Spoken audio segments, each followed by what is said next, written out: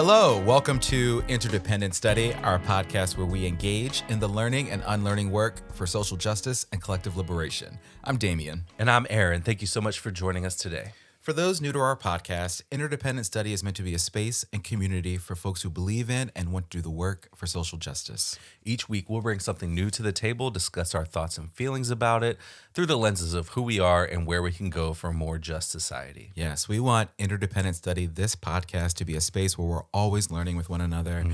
And Aaron, my friend, you're up this week. Yeah. What have you brought to the table today? Yeah. I'm bringing an article. It's called How Germany Remembers the Holocaust. It was written by Clint Smith. It was published in The Atlantic just this month for the December 2022 issue. Is the cover story. Yeah. And so it's an exploration of the memorials and work done to remember what Hitler's Nazi regime did to systematically kill millions of people. Clint Smith did this in the context of having written a book about how poorly enslavement is memorialized here in the U.S. Yep. And how, that memorialization happens mostly as monuments to Confederate soldiers or in distorted or incorrect landmarks. Right. And so this led him to consider how the Holocaust is memorialized in Germany, as he explored this in 2 trips to Germany, and then wrote this cover story article for The Atlantic. So he explores the origins and meanings of several kinds of monuments or memorials, some museums. So those range from small plaques that are built into cobblestone streets, Right. To the memorial to the murdered Jews of Europe, which was approved by the German parliament following several years of organizing from people. There's a lot here, and it's really heavy. Yes. I think, as to be expected. And just considering the scale of the people who were murdered by the Nazi regime and the human element of what people must have had to go through, which Clint spent some time reflecting on that too in the article. There's just a lot. So where do you want to start? Yeah, the heavy is, I think, really a great word for it. It's also a very long piece, which makes sense that it's the cover story for them. I think he did such an incredible job with this piece. I liked it. I appreciated it so much. I thought this was really thoughtful and comprehensive and actually really compassionate. There's a level of compassion and humanity in this piece that I really loved, and I think we can take away from this. So I'm thrilled to be able to talk about this piece today. I learned so much from it, and it was really, really moving. And I think where I want to start is I think one of the most compelling arguments that Clint Smith presented in this piece that I think encapsulates why this was an important exercise for him to engage in and for us to talk about was the recognition and acknowledgement of the fact that, many Holocaust survivors will soon no longer be with us. Yeah. Right? And so the question there is how will Germany and how will all of us continue to tell their stories, right? How will we continue to share this important history, even though, as you said, it's heavy. It's a difficult history to share. Yeah. And so I think, to me, there's just no argument against the importance of doing that work. And so Clint Smith did a great job talking about and examining how a parallel exists here, as you alluded to, between what Germany has done and is doing to what is really necessary here in America and why that work is necessary, right? Right. And so there's a quote that I wanted to bring here. He says this in the essay, and I thought it really just summed this up really well. He says, quote, "In recent years, Americans have seen a shift in our understanding of the country's history. Many now acknowledge the shameful episodes of our past alongside all that there is to be proud of. But reactionary forces today are working with ever greater fervor to prevent such an honest accounting from taking place. State legislatures across the country are attempting to prevent schools from teaching the very history that explains why our country looks the way it does. School boards are banning books that provide historical perspectives students might not otherwise encounter. Many of these efforts are carried out in the name of, quote, protecting children, of preventing white people from feeling a sense of guilt. but America will never be the country it wants to be until it properly remembers what it did and does to Black people. Yeah.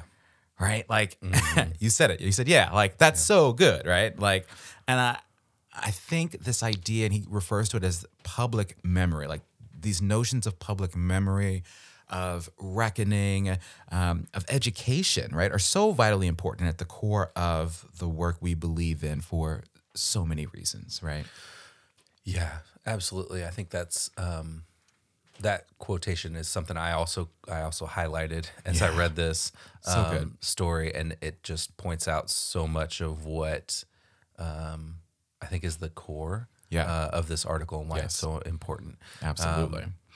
And so, I mean, sort of talking to that is, I think one of the things that I really appreciated is the way that he captured the nuance in the memorials. Yeah. So, you know, as is the case with almost everything, memorials, these memorials in particular, carry different meanings and interpretation for different people. Right. The Stolperstein, the cobblestone brass plates that memorialize individuals who were kidnapped and murdered during the Holocaust, tell a poignant story about the individual people. And as he points out in the story, they give that point of reflection of comparing your own story, your own life, to that of somebody else. Yeah.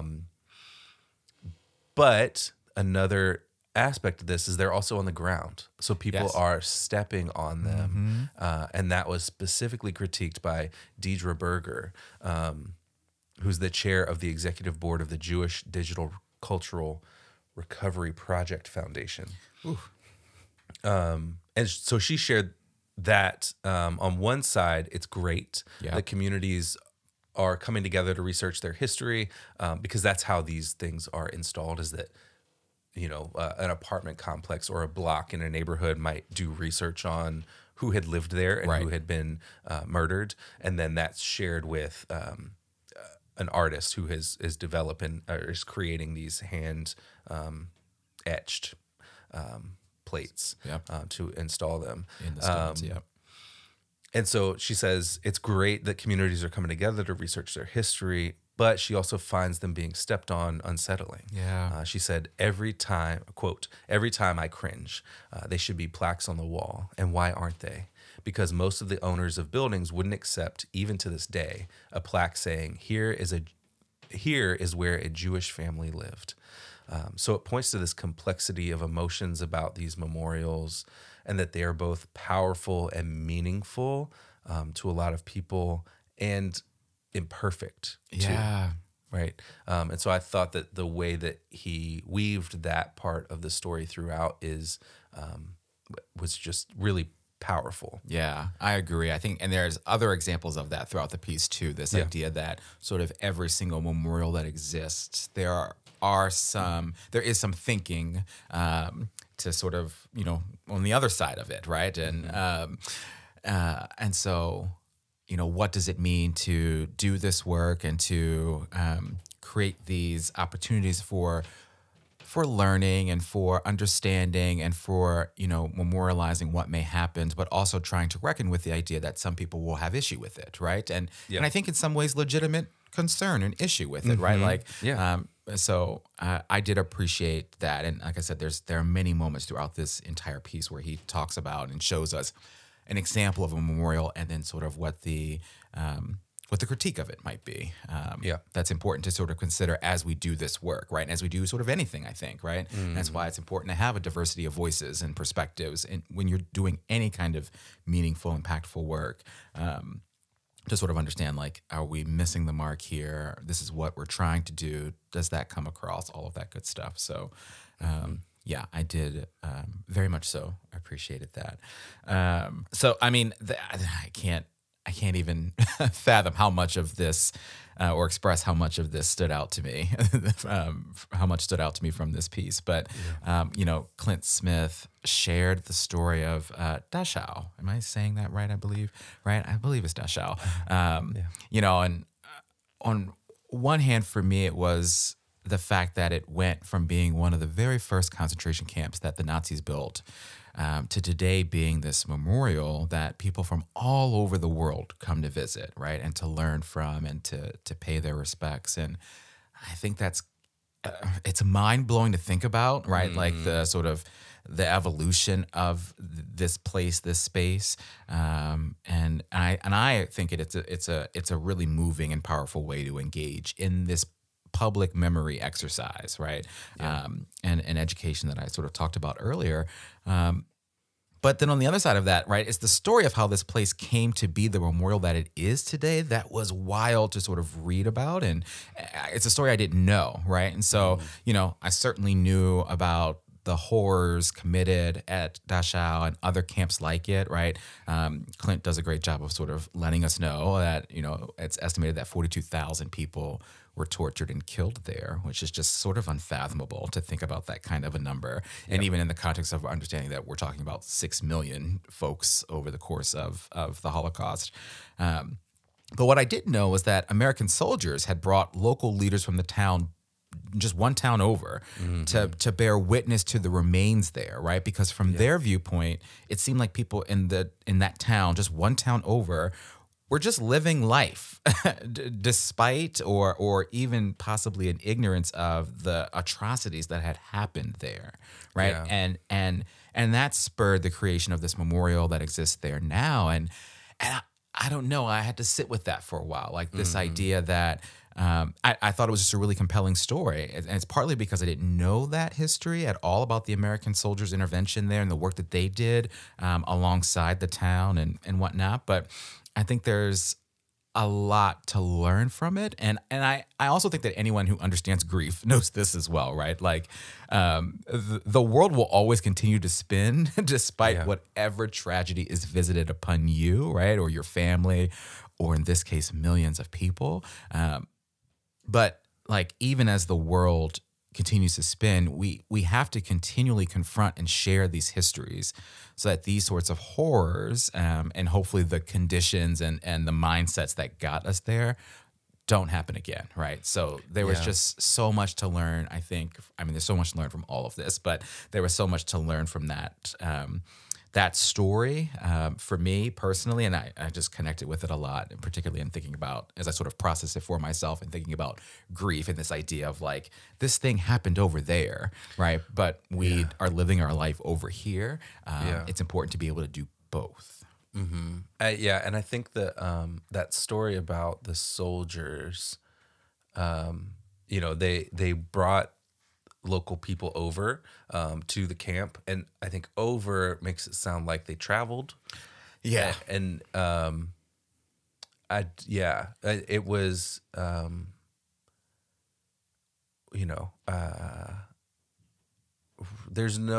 it's hard to imagine that they didn't know what was happening in that space. Absolutely. Given 42,000 people being tortured and murdered there, and then burned. Yes. And so that's that's something that you notice, yes, given your proximity happening to it. in your backyard, Literally. And, so there's that element of, as you said, just continuing on with your life, and what is that? What does that do to a collective people too? Like thinking about that. Oh yeah. That's a great point. As well. So yeah, that story was really moving as well for me. So another piece of this that I want to talk about that I found fascinating, I guess is the right word, but not really, is how we remember people and how often we can memorialize mass murder and violence through the lenses of tragedy, as if that tragedy tells the entire story of the people who were targeted. So to quote from the article, the memory of Jewish life in Berlin is not singularly tied to the spectacle of mass death. There is a museum that attempts to ensure that German Jews are remembered as a people with a rich culture and not only remembered for what was done to them. And so I want to think about that in the context of, the U.S., like how we tell the story of the systematic violence of enslavement and the intentional genocide Yeah. of the indigenous people here. How we tell that story matters. And we have to recognize the stories beyond that violence too, of those people who were the targets of that violence. Yeah. Because there's this dynamic that is mentioned in the article about how people interact with Jews as murdered people, and that their murders happened so that it could teach us something. And I think we have that dynamic here in the U.S. in different ways as well. Specifically, we frequently talk about indigenous people in the past tense as if they're no longer here at all. And so that's a piece of this that I found really important to reflect on. Yes. And something to be cognizant of as we move forward with memorializing these atrocities and creating public memory, and also exploring ways to actually address that violence and harm through reparations or whatever that might look like. Yeah. There has to be a holistic approach to all of that. Absolutely. And a balance in that work. Yeah, I like that a lot, right? And I appreciate the connection to sort of what our context is here in the United States, and particularly thinking about the ways in which we talk about indigenous folks. I think you're absolutely spot on there. And there's a great connection there to what Clint brought up and experienced and learned about in his journey there to what is happening here, right? Absolutely, indigenous people are here now, right? And there's much we can learn from them living with us right now, and we need to think about the ways in which we speak about people and histories, for sure, right? And I think that's part of what we talk about here about this learning and unlearning work that we're doing, right? And so one of the other things that stood out to me, and particularly when I think about this idea of learning, is, this piece for me drummed up some of the conservative arguments that are taking place in this country around, this idea of protecting our children and thinking about and trying to control what it is that children are learning in schools, and those arguments are BS, right? And have alternative intentions to what is being presented on the surface about them. And so I couldn't help but be moved by reading about the history and the presence of those stumbling stones that you talked about earlier, and sort of all throughout Europe, to memorialize the Jewish people who lived in these spaces and then died by Nazi hands. And connecting the threads there, Clint Smith quoted the artist who created the movement that has become the installation of these stones, Gunter Demnig. And so here's the quote. Demnig has said that this is the most meaningful aspect of the project for him. He believes that for children and adults alike, 6 million is too abstract a number, and individual stories are more powerful tools than statistics for coming to terms with this history. And he says, sometimes you need just one fate, he has said, to start thinking about how someone's life relates to your own. Yeah. Maybe they lived on your street or the same age you are now when they were murdered. Those are the moments I know will go home as different people, right? And he says, he goes on to say, each stone creates its own unofficial ambassadors of memory, right? And I think that's powerful for so many reasons, right? And I think we could spend so much time talking about it, but I think it's a great illustration of, and there's so many ways we can analyze this, but where I went was, I think there's so much that our children are capable of learning about, right? And why we have to dismiss that conservative argument and narrative and the efforts taking place to eliminate the kind of learning that's necessary in schools and beyond, right? And for us to keep learning about our history in this country, and how it has gotten us to the place that we are now. So there's so much of that learning work that's so important. Yeah, and one of the books that frequently gets targeted is Maus. Which specifically is, I think, one of those stories. It's one of those fates. Yes. There's many people who are represented in that story. but I think that connects directly to that quote about Absolutely. you need those individual stories, and they're more powerful than statistics. Right. And they can Sometimes. then get you to the place where you can then start to understand the gravity and the Right. scale and the 6 million of it all, right? Yeah. Or and you can apply that to any sort of horror, for sure. But yeah, you need that. Absolutely. Yeah. All right. Well, let's talk about application. How does Okay. this fit into our day-to-day lives? How do we connect that? My application, I think, comes directly from the article. Okay. So I'm going to quote, Americans do not have to and should not wait for the government to find its conscience. Ordinary people are the conscience. That's end quote. We have the conscience and we can lead. Yes. Just us regular folks. Absolutely. And there are examples of this happening. Brian Stevenson and the memorials to the victims of lynchings Yes. that he's working on. The Witness Stones Project, which is inspired by the Stolperstein Project and creates markers to, quote, restore the history and honor the humanity of people who were enslaved.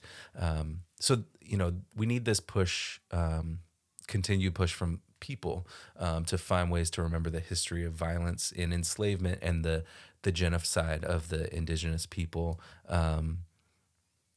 and how those things continue today to influence, the world around us. So yeah, I think that's where my application is like, we have the conscience and we have to hold that.